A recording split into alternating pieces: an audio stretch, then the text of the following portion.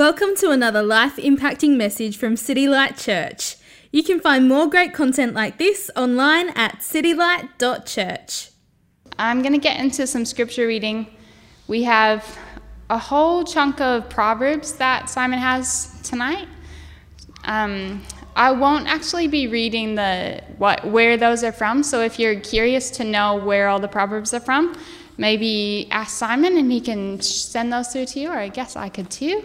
And then a passage from John. All right. The righteous choose their friends carefully, but the way of the wicked leads them astray. Walk with the wise and become wise, for a companion of fools suffers harm. Whoever would foster love covers over an offense, but whoever repeats the manner separates close friends. A friend loves at all times, and a brother is born for a time of adversity. A man of many companions may come to ruin, but there is a friend who sticks closer than a brother. Many claim to have unfeeling love, but a faithful person who can find? Do not make friends with a hot-tempered person. Do not associate with one easily angered, or you may learn their ways and get yourself ensnared.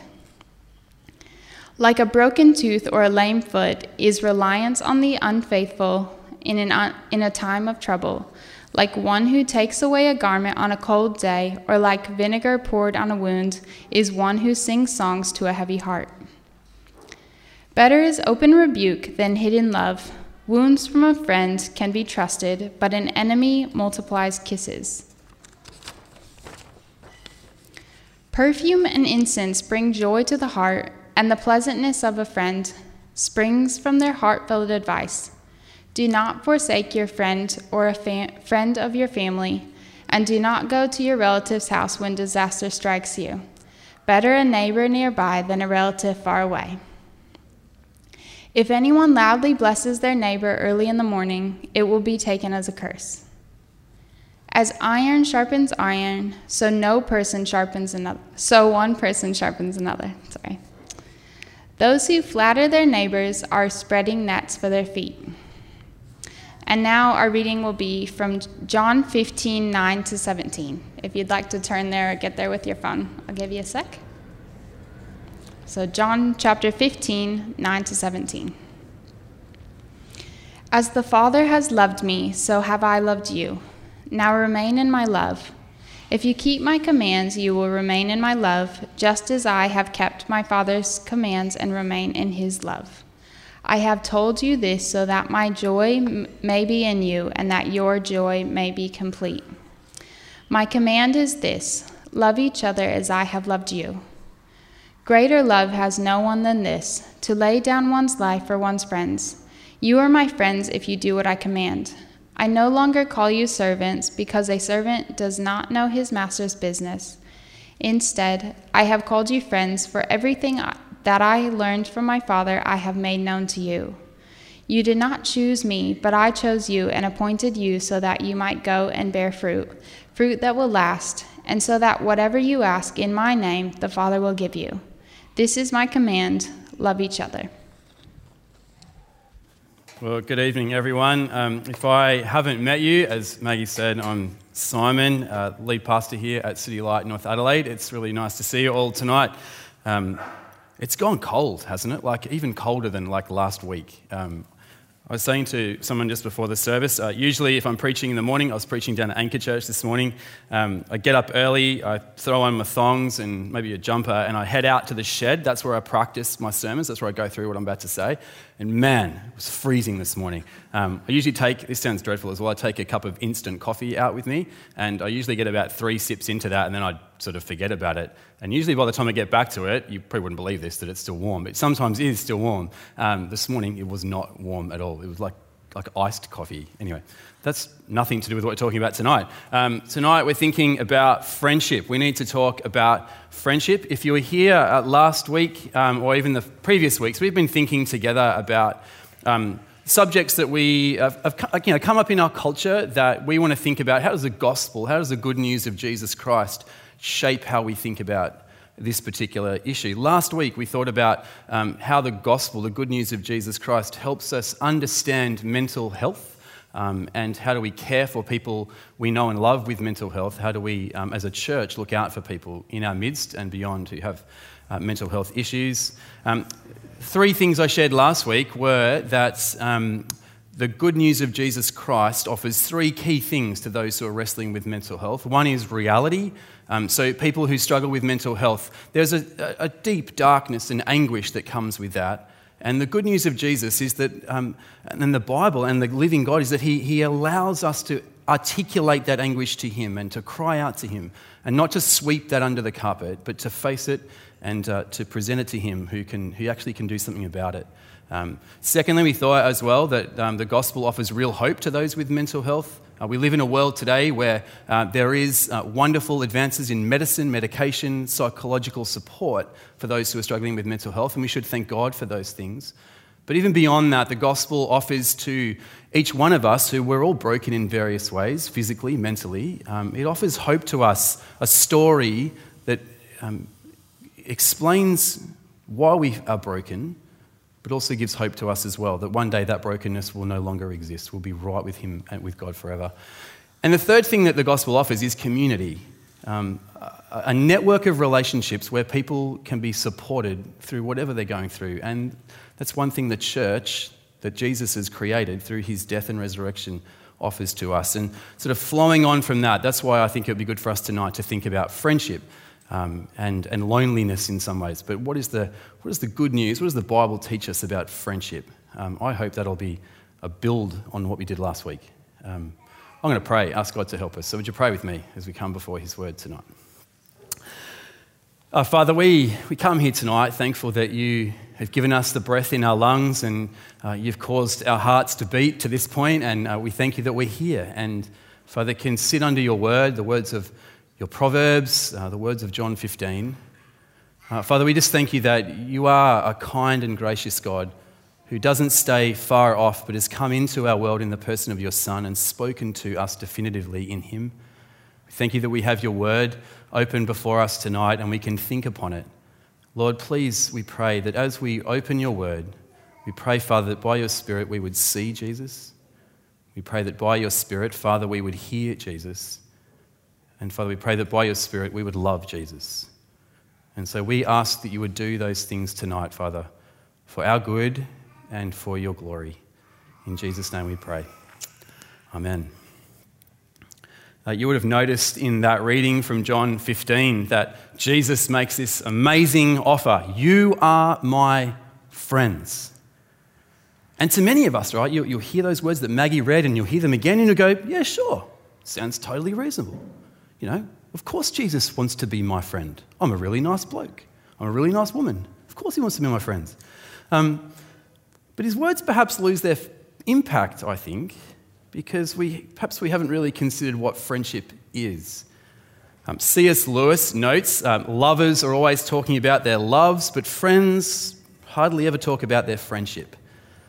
And yet the role friendship plays in our lives requires attention. Just because friendship is intuitive, it sort of seems natural, doesn't mean that we do it well. At least I'm here tonight putting my hand up and say, I don't think I do friendship very well. And I've learned a lot this week on what friendship looks like. There are so many factors, right, that make kind of friendship complex in our day and age. We're a highly mobile society. Who here's moved house in the last 12 months? You know, move house? Yeah, there you go. Maybe that's true.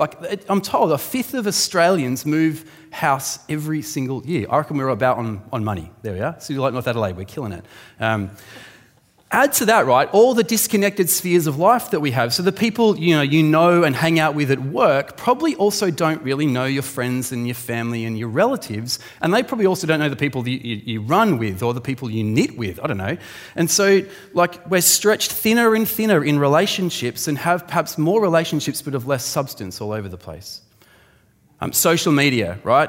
For all of its wonderful attributes, it creates the possibility of a vast array and numerous number of friendships. So I'm told 2.5 billion active users of Facebook in the world, spending 1,500 billion minutes on Facebook every month, with on average 130 friends.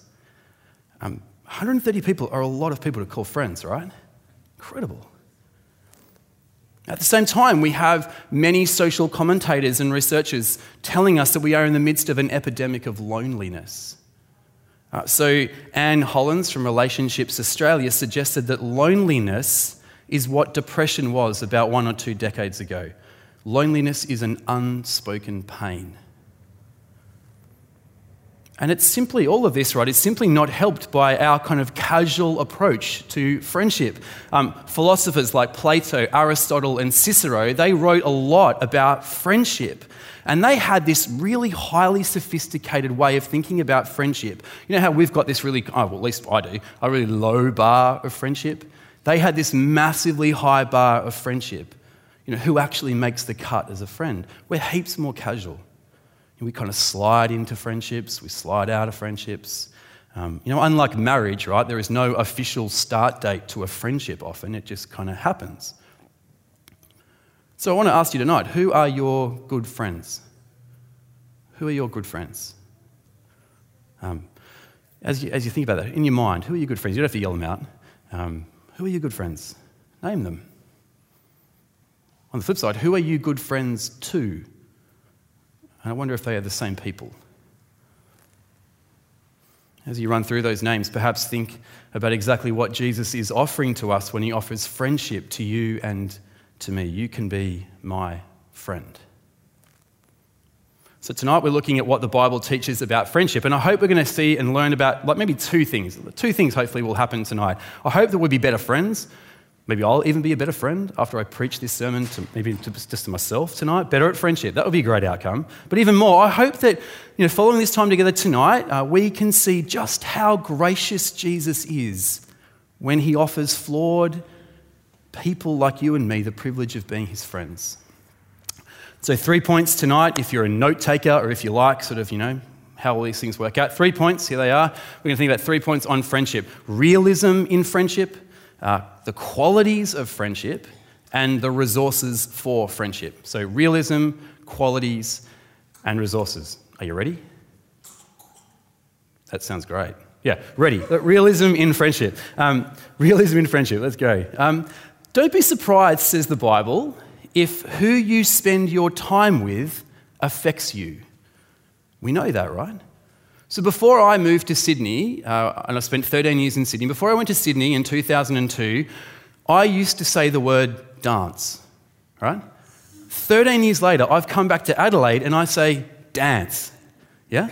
We're influenced by those whom we spend time with. So Proverbs 13 verse 20, walk with the wise and become wise, for a companion of fools suffers harm. Or chapter 22 verse 24, do not make friends with a hot-tempered person. Do not associate with one easily angered, or you may learn their ways and get yourself ensnared.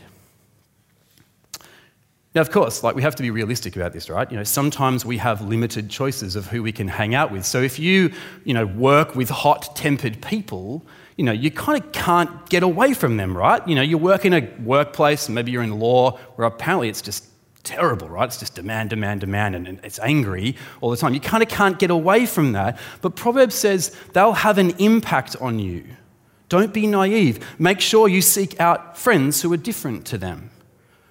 Avoid spending your leisure time with angry people. Don't be naive. It will have an impact. Of course, positive as well as negative. One of the things I've been a pastor for many years now, and one of the privileges I have is to take weddings of people that I get to know. Celebrate their wedding and go to their weddings, and then I get to hear all the often pretty average speeches, although you should have gone to Richard and Eloise's wedding recently. They were all amazing. But anyway, one particular wedding I went to, there was this standout line that came from the best man speaking about his groom, the groom, right? Not his groom, the groom. He had this one sentence. Listen to this. He said to the groom, "Thank you for having me as your best man today, but thank you that your friendship has made me a better man over the years." Isn't that brilliant? It's wonderful, isn't it? like a beautiful soundbite. You could tweet that, right? But that this guy could stand up and say from his heart that knowing you, being your friend, has made me a better person. And friends can do that. Don't be naive, right? If your friends are obsessed with money, there's a good chance you're going to kind of grow to be obsessed with money a bit as well. If your friends are always feeling kind of anxious and fretting about raising kids, then probably you're going to sort of start fretting and being anxious about raising kids as well. If you have friends who love Christ and are constantly working out how to love and serve Him, to count the cost of what it means to follow Him, then probably you will as well. Friendships will impact you. So Proverbs 12:26, the righteous choose their friends carefully, but the way of the wicked leads them astray. It's the sort of comment you'd say to a child, right? I'm not sure that you should hang out with little Jimmy. I don't think he's going to be that good for you, and you sort of push him away. Or, oh, wow, Beatrice, she's beautiful. You should hang out with her all the time. Like we say that to the kids, but do ask yourselves those same questions about your relationships. What impact are the people I'm spending time with having on me? Another part of realism is the number of friends you can actually have. So Proverbs 18:24, a man of many companions may come to ruin, but there is a friend who sticks closer than a brother. Now let me be clear, I don't think there is anything inherently wrong with having lots of acquaintances. It's a nice thing to know lots and lots of people, isn't it? But this text makes the point that when tough times comes, they'll not be there for you. It's not because your acquaintances are, kind of unloving or uncaring. It's just they don't know you well enough. So you can have a situation in our church, right, where, after a while you might think, hey, I haven't seen Mary for a really long time. Like, anyone seen Mary? And everyone's like, no, I've never seen Mary. The next month you find out that Mary's had a severe accident, for example, but no one knew her well enough for the information to get through. Acquaintances just don't have that same depth of knowledge about who you are as a friend will have. We need to be realistic about that. There is a great danger, isn't there, of course, and we all know this with social media, where we can have hundreds, maybe even thousands of friends whom you're connected with via social media challenges, people who occasionally like your photo and you occasionally like their photo, but who cares really? You can have thousands of friends but no friends, like no real friends. And some of us need, I think, to get out of cyberspace and kind of spend more time face to face. Because actually that's how real relationships grow. The book of Proverbs, right, that the message of the scriptures here would say that quality is always better than quantity. That's the key. I'm a pastor and I go to kind of pastor catch-up thingos from time to time. Mostly I find them a little bit painful, to be honest. But anyway, one day I got chatting to one pastor and we started talking about this stuff, right? Friends, who he hangs out with, how regular that is. We were having a drink and after dinner, and this guy was in his late 40s, and he said, I've spent the last 20 years bringing up a family, leading my local church, and I don't think I have any friends. And it's easy to get into that place, isn't it, I think, because there are no deadlines for friendships. At work, right, there are deadlines all the time for stuff at work. You've got to get something completed. But with friendship, there's no deadlines. Friends mostly aren't as demanding as family members, and so it's easy to kind of bump friendship to kind of like the last thing on the list, the bottom of the to-do list. I'll get to the friends when I have time. But the reality is we never have time. You never get around to it, and so we can ultimately never have any friends of depth. Friendship's really important. C.S. Lewis observed this in his book, The Four Loves. Friendship has no intrinsic survival value, but it's one of the things that gives value to survival. Isn't that a really beautiful observation? Friendship in itself has no survival value, but it does give value to survival. In that sense, friendships like, art, philosophy, or music, man, it just makes life worth living. It's beautiful. So let's just be realistic about how many friends we can have. We'll get back to that in a little while. You need to invest, work at friendships.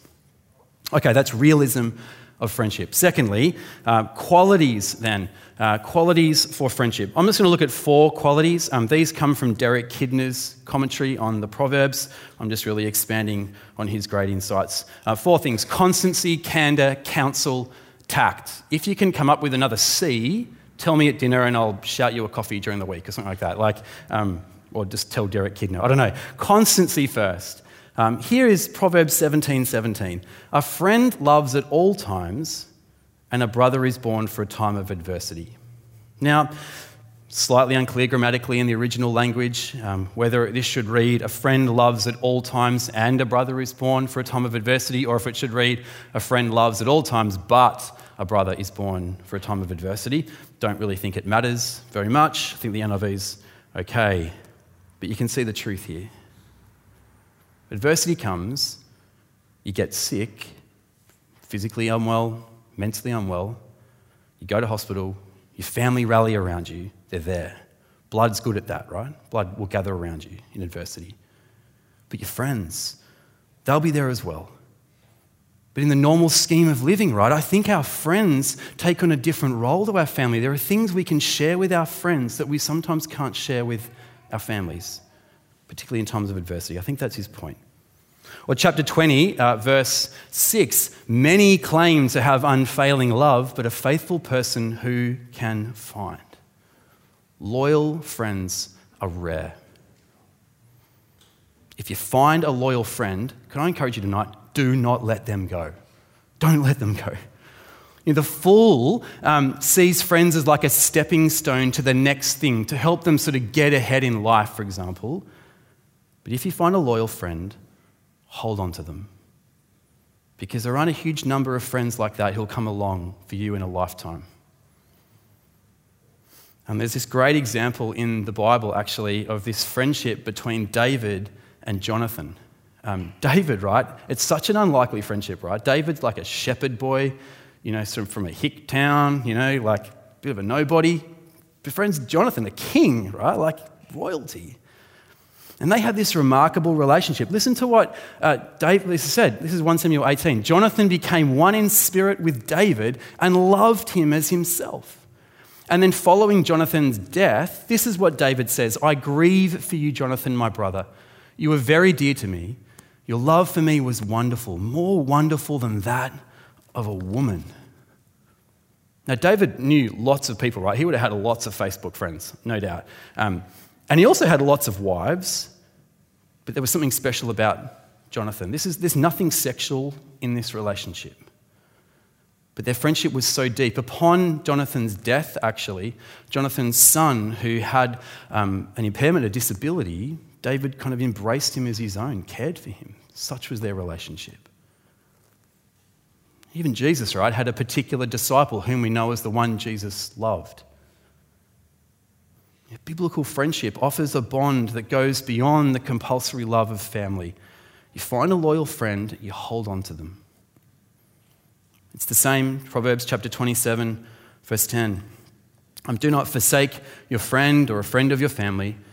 Do not go to your relative's house when disaster strikes you. Better a neighbour nearby than a relative far away. Hold on to your constant friends. Of course, by contrast, you get Proverbs chapter 25, verse 19.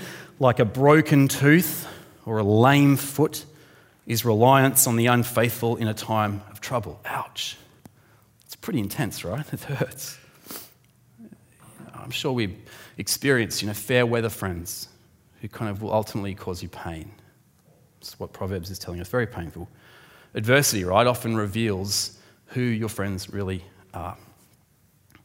The scriptures, right, they would say that ultimately, friendships often begin organically. That's normal, that's natural. You find someone you have in common, a sense of humour, a shared hobby, stamp collecting, yep, Lily's into stamp collecting, craft, knitting, etc. And you come together and you chat about it. And it's C.S. Lewis, I haven't got this on the screen, but in his book, The Four Loves, it's not a remarkably beautiful quote, but he just goes, those moments where you just come alongside someone and you're chatting about someone and you learn something about them and you go, you too? I thought I was the only one in the world who kind of felt that or knew that. It's like when you meet like a Port Power fan, and you go, wow, someone else in the world. Sorry, Richard. Wow. But friendship's going to start organically. You have a shared thing in common, and then that grows.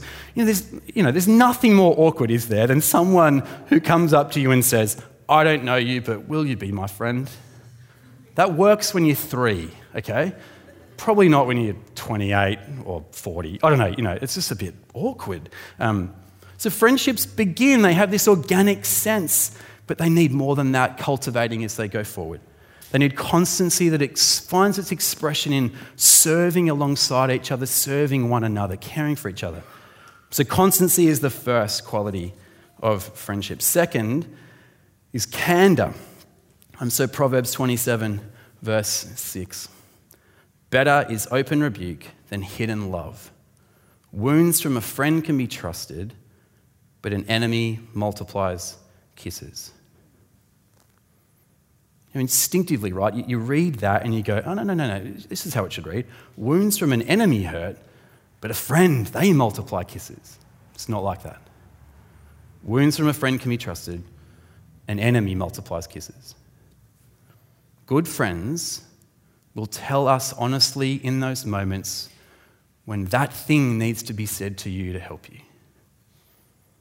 And I reckon, as we think about this proverb, that moment when a friend might wound us, I reckon we could all stand up the front and grab the mic and tell a story of when a friend kind of grabbed us around the shoulder and took us for a walk and just sort of stabbed us in the side, like for our own good, yeah? I caught up with a friend recently, and when I caught up with him on the phone, it reminded me of a conversation I had with him about 15 years ago, which I've never forgotten. He's about 10 years older than me. When we caught up this time, we sat down together and he said, Simon, do you mind if I say something to you? You know that tone that people have? I was like, no, maybe, yep, yes. Like it was awful. He said, Simon, you become a Christian a little while ago. You have a huge zeal for Jesus. You love Jesus. You want everyone to know Jesus. You want his name to be lifted high. You care deeply for the truth. You care deeply for the gospel. Simon, never lose that. If you would just combine that with a love for people, then you'd be useful instead of obnoxious. Ouch. He said it with a big beaming grin on his face, by the way. I've never forgotten that. We've almost never talked since. No. He sort of said, go away, have a think about that. Hurt, big time. But it was true. I really needed to hear that. And good friends will make that effort, right? They'll tell you it like it is for your own good. Tim Keller, in his book Generous Justice, says this: like a surgeon, friends cut you in order to heal you. Whereas your enemies will just kind of flatter you, let you get away with stuff. So Proverbs 29, verse 5, those who flatter their neighbours are spreading nets for their feet. But your good friends will make sure that you walk on safe paths. That's what good friends do. Now, a little tangent here. I don't wish to caricature, but when it comes to candour, I think men and women do this kind of stuff a little bit differently. Not to stereotype, not to, caricature, but I think we do it differently. That's okay. I think largely women will kind of sit down and do this kind of candour kind of intensely maybe, over a cup of tea, I don't know, something like that, like that. It'll be more like that. Blokes, maybe less so, maybe more like coming up the back behind you and giving you a clip behind the ear and saying, stop being a jerk, like get on with it. Don't do that again. I think that's what's happened. I think that's just, men and women going to do these things. That's okay. You don't always have to have intense conversations to kind of do candour. So constancy, candour, now counsel. It's sort of similar but different. So Proverbs 27:9. Perfume and incense bring joy to the heart, and the pleasantness of a friend springs from their heartfelt advice. Yes. Advice from a good friend. I reckon it's a bit like, walking out into a beautiful field of flowers where you get the aroma of the flowers. I think it's a little bit like going down to the bakery, 24 Bakery on O'Connell Street, when the pies have just come out of the oven, or the pastries are on there, and there's just this beautiful aroma of, fresh meat pies and donuts that they're still sizzling from the oil, and there's coffee. There's this beautiful aroma. It's delicious. Advice from a friend is like that. It's delicious, the counsel of a good friend. Yet at the same time, 27:17, as iron sharpens iron, so one person sharpens another. Probably this is one of the most popular and familiar proverbs of all the proverbs, right? It's good to have good friends who sharpen you up, But it's just worth thinking about this for a minute, right? The image of that proverb is from the blacksmith's shop, right? How does a blacksmith sharpen iron? Like smashing the stuff. It's men with biceps, bigger than watermelons, right? Just like thumping the iron in order to reshape and sharpen the edge so that the person is, more effective and useful in the world. And that's a good friend also. It's a good friend. And you'll need both at different times, I reckon. You'll need a friend who will encourage you with warm, wise words when you're a bit flat, a bit down. And then you need the friend who'll also come alongside you and who'll kind of, beat you up when you're a bit prideful and need humbling. You don't want a friend who just does one and not the other. Just to push this a little deeper, Proverbs 27:9 again.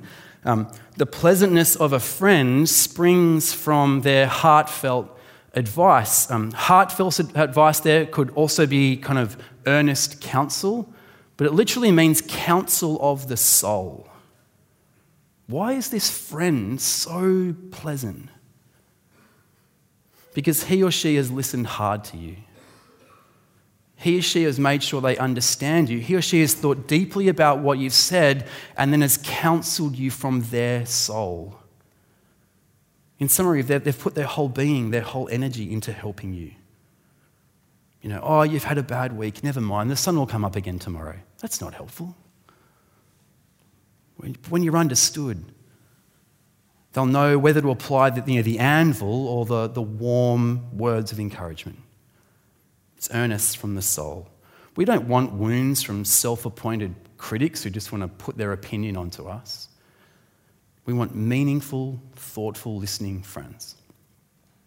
It's reminded me of a quote from Bonhoeffer's great book. Many people read this, Life Together by Bonhoeffer. Wonderful book. And in this, you find this wonderful quote from Bonhoeffer. The Christian needs another Christian who speaks God's words to him. He needs him again and again when he becomes uncertain and discouraged. For the Christ in his own heart is weaker than the Christ in the word of his brother. Isn't that wonderful? Sometimes as Christians, right, you're just a bit low, you're a bit flat. And what Bonhoeffer is saying, that the Christ in your own heart is weaker than the Christ that can be spoken to you. Sometimes you need others just to come alongside you and say to you, God remains your Father who loves you. Jesus remains the Son who died for you. The Holy Spirit remains the Counselor who dwells within you. The living God will hold on to you. You need some people at that time. And at times, those things that are true, you just need a Christian to remind you the Christ in your own heart is weaker than the Christ of the word of your friend. You want friends who'll do both. Who'll rebuke you, who'll comfort you. You want friends, you want spiritual friends, I reckon, who are eager to help you and together one another serve, love, and grow deeper and deeper into a knowledge of the God who loves you. You want good friends. Fourthly, briefly, you want friends with tact. You want friends with tact. It's pretty intuitive, I'd say. Chapter 25, verse 20, like one who takes away a garment on a cold day or like vinegar poured on a wound is the one who sings songs to a heavy heart. Again, there's just no attempt here to understand what someone really needs, and you end up sort of inflicting pain on them rather than a balm for their soul. Or similarly, if anyone loudly blesses their neighbour early in the morning, it will be taken as a curse. I mentioned before how I sometimes go on these pastor thingos. I went on a pastor conference once, and we all got these individual rooms in a hotel, and I was staying in one room, and there were pastors everywhere. It was kind of crazy, but I went to sleep. I was really tired, and then at 5:30, the pastor dude next to me started singing. 5:30 a.m. hymns, like badly. It was a curse, I reckon, not a joy. I'm sure the Lord thought it was sweet and lovely, but I thought it was just terrible. Be tactful, that's what I'm saying. Be tactful when you say things and when you don't say things. Proverbs 17:9 says, use discretion. Whoever would foster love covers over an offence, but whoever repeats the matter separates close friends. It's just a warning. Good friendships will take years and years and years to build and to cultivate, and they can be destroyed in just one conversation. And it's interesting how you can see people who just develop this beautiful friendship, really good friends, and something has been said, often about children, often about raising children or another family member. Bam, it's kind of over. What a waste. You have a choice according to that proverb, to gossip, to cause offence, or to forgive. And we want to be people who forgive. Now forgiveness, right? That essentially raises another point entirely. That's another sermon probably for another day. But you've got to forgive. If you're a Christian here tonight and you've come to know the grace of the Lord Jesus Christ, his radical forgiveness for your rejection of him, you've got to forgive. And tonight, right, we've been thinking about the biblical picture of friendship, and how wonderful it is and how glorious it is and how deep it is and how good it is and how transformative it can be. And you go, wow, that's what I want in a friend, the gold standard. Nothing else is going to be any good unless it's like that, as good as what we've looked at tonight. So it's such a high standard. But here's the thing, right? Every friend you ever have will let you down. Don't be silly here. You have to learn to forgive in friendships. So 4 qualities of good friendship: constancy, candour, counsel, and tact.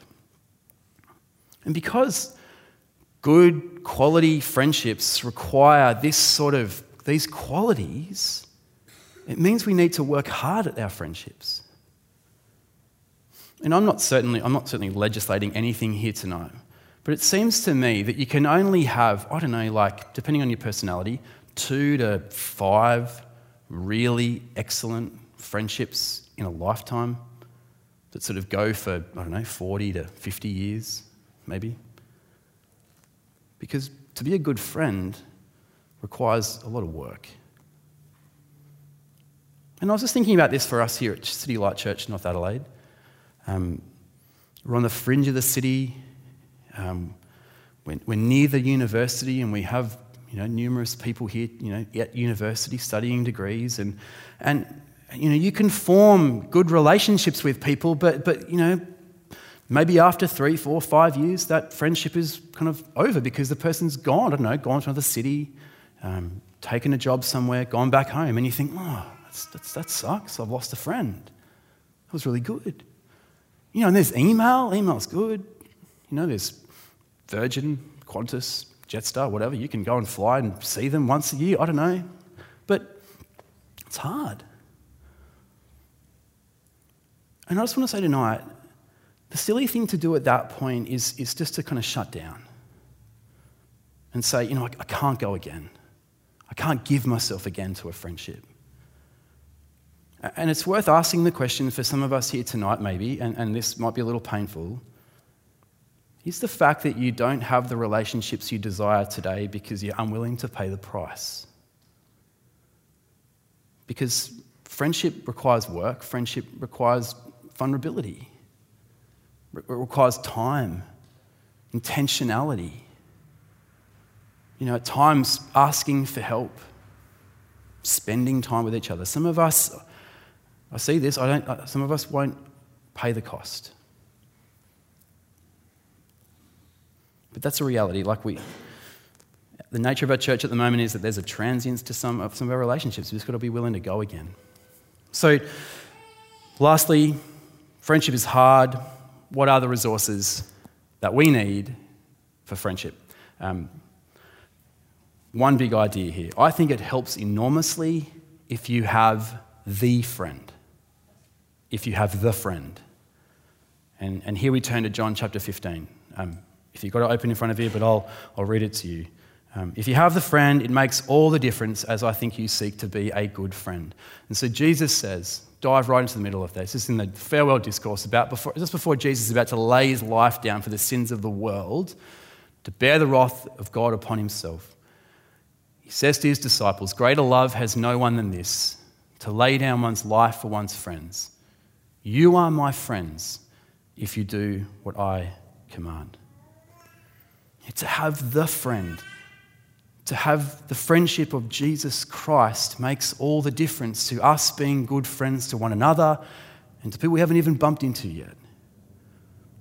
You might say to me tonight, yeah, but Jacko, I can't have a drink with Jesus. I can't go to the Archer for an IPA with him later just to kind of solidify things. I can't ring him up. He never answers my emails. He doesn't hug me. He can't knit with me. He can't do crochet with me. He never likes my posts on Facebook. I mean, whatever your thing is, right? No, of course he can't do those things. It is different, but knowing him is transforming. He is the friend. Jesus is the friend who shows us constancy, candor, counsel. And of course, Jesus shows us cost. He shows us cost. He endures our inconsistency. He endures our dishonesty. He endures our flakiness. He endures our ingratitude, our grumbles. He comes and he covers over our offences, over all our sins and flaws and foibles with his death upon the cross. He pays the price of our broken friendship to bring us back into friendship with God. You know what the remarkable thing is? Jesus lost his friendship with the Father so we could be back with him. It's if you know him, it transforms our relationships.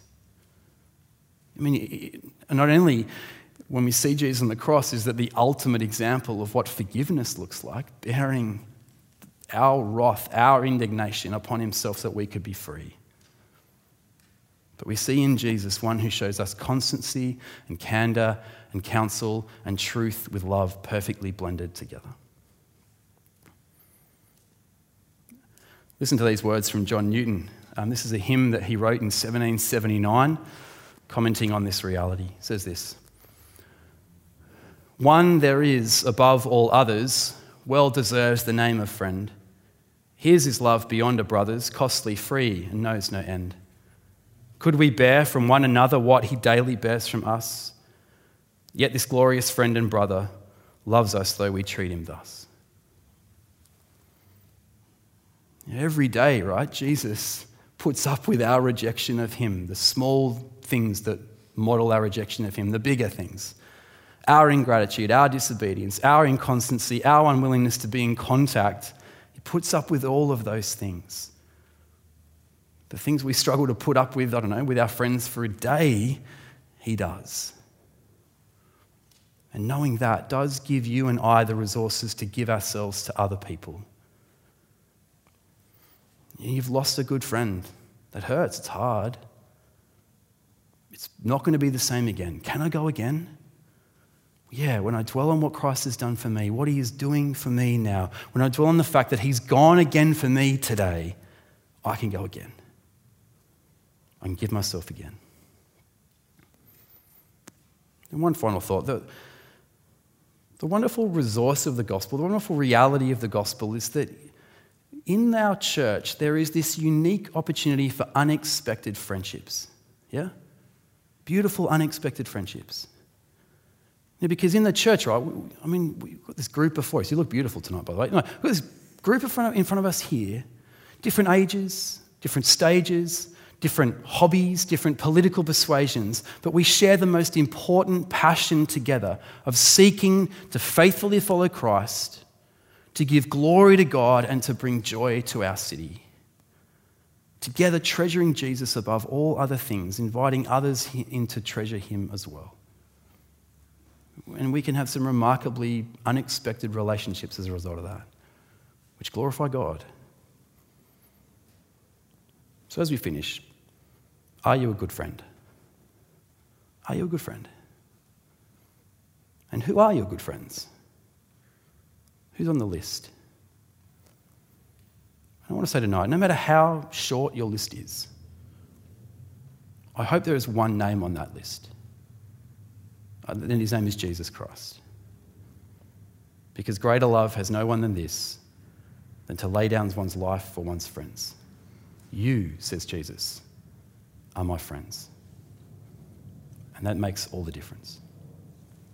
Should we pray? Let's pray.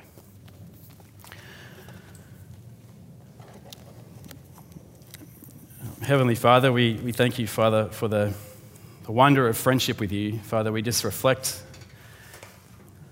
upon, there's every reason, Father, as we've thought about your word tonight, for you to not be our friend.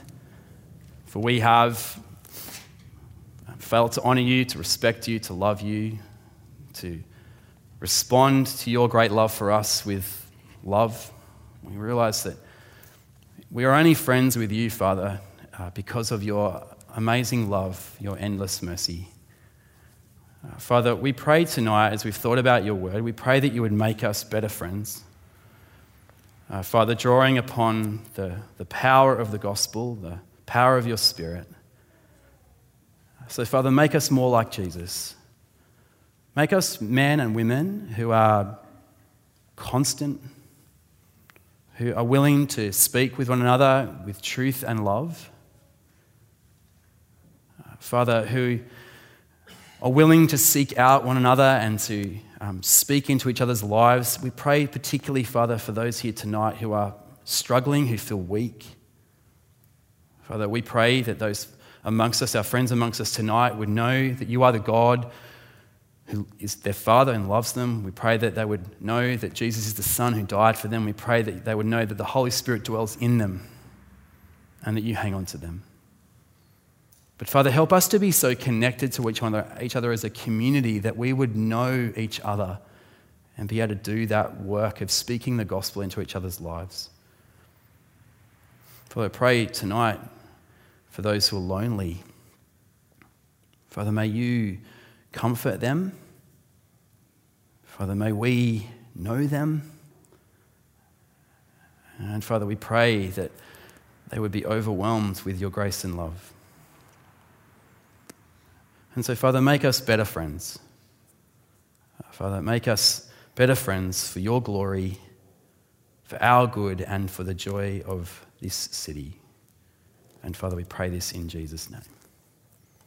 Amen. Thank you for listening to audio from City Light Church. We hope you found it helpful and we'd love for you to share this message with others. For more great content, more information about City Light Church, or to donate to the work of City Light Church, visit us online at www.citylight.church.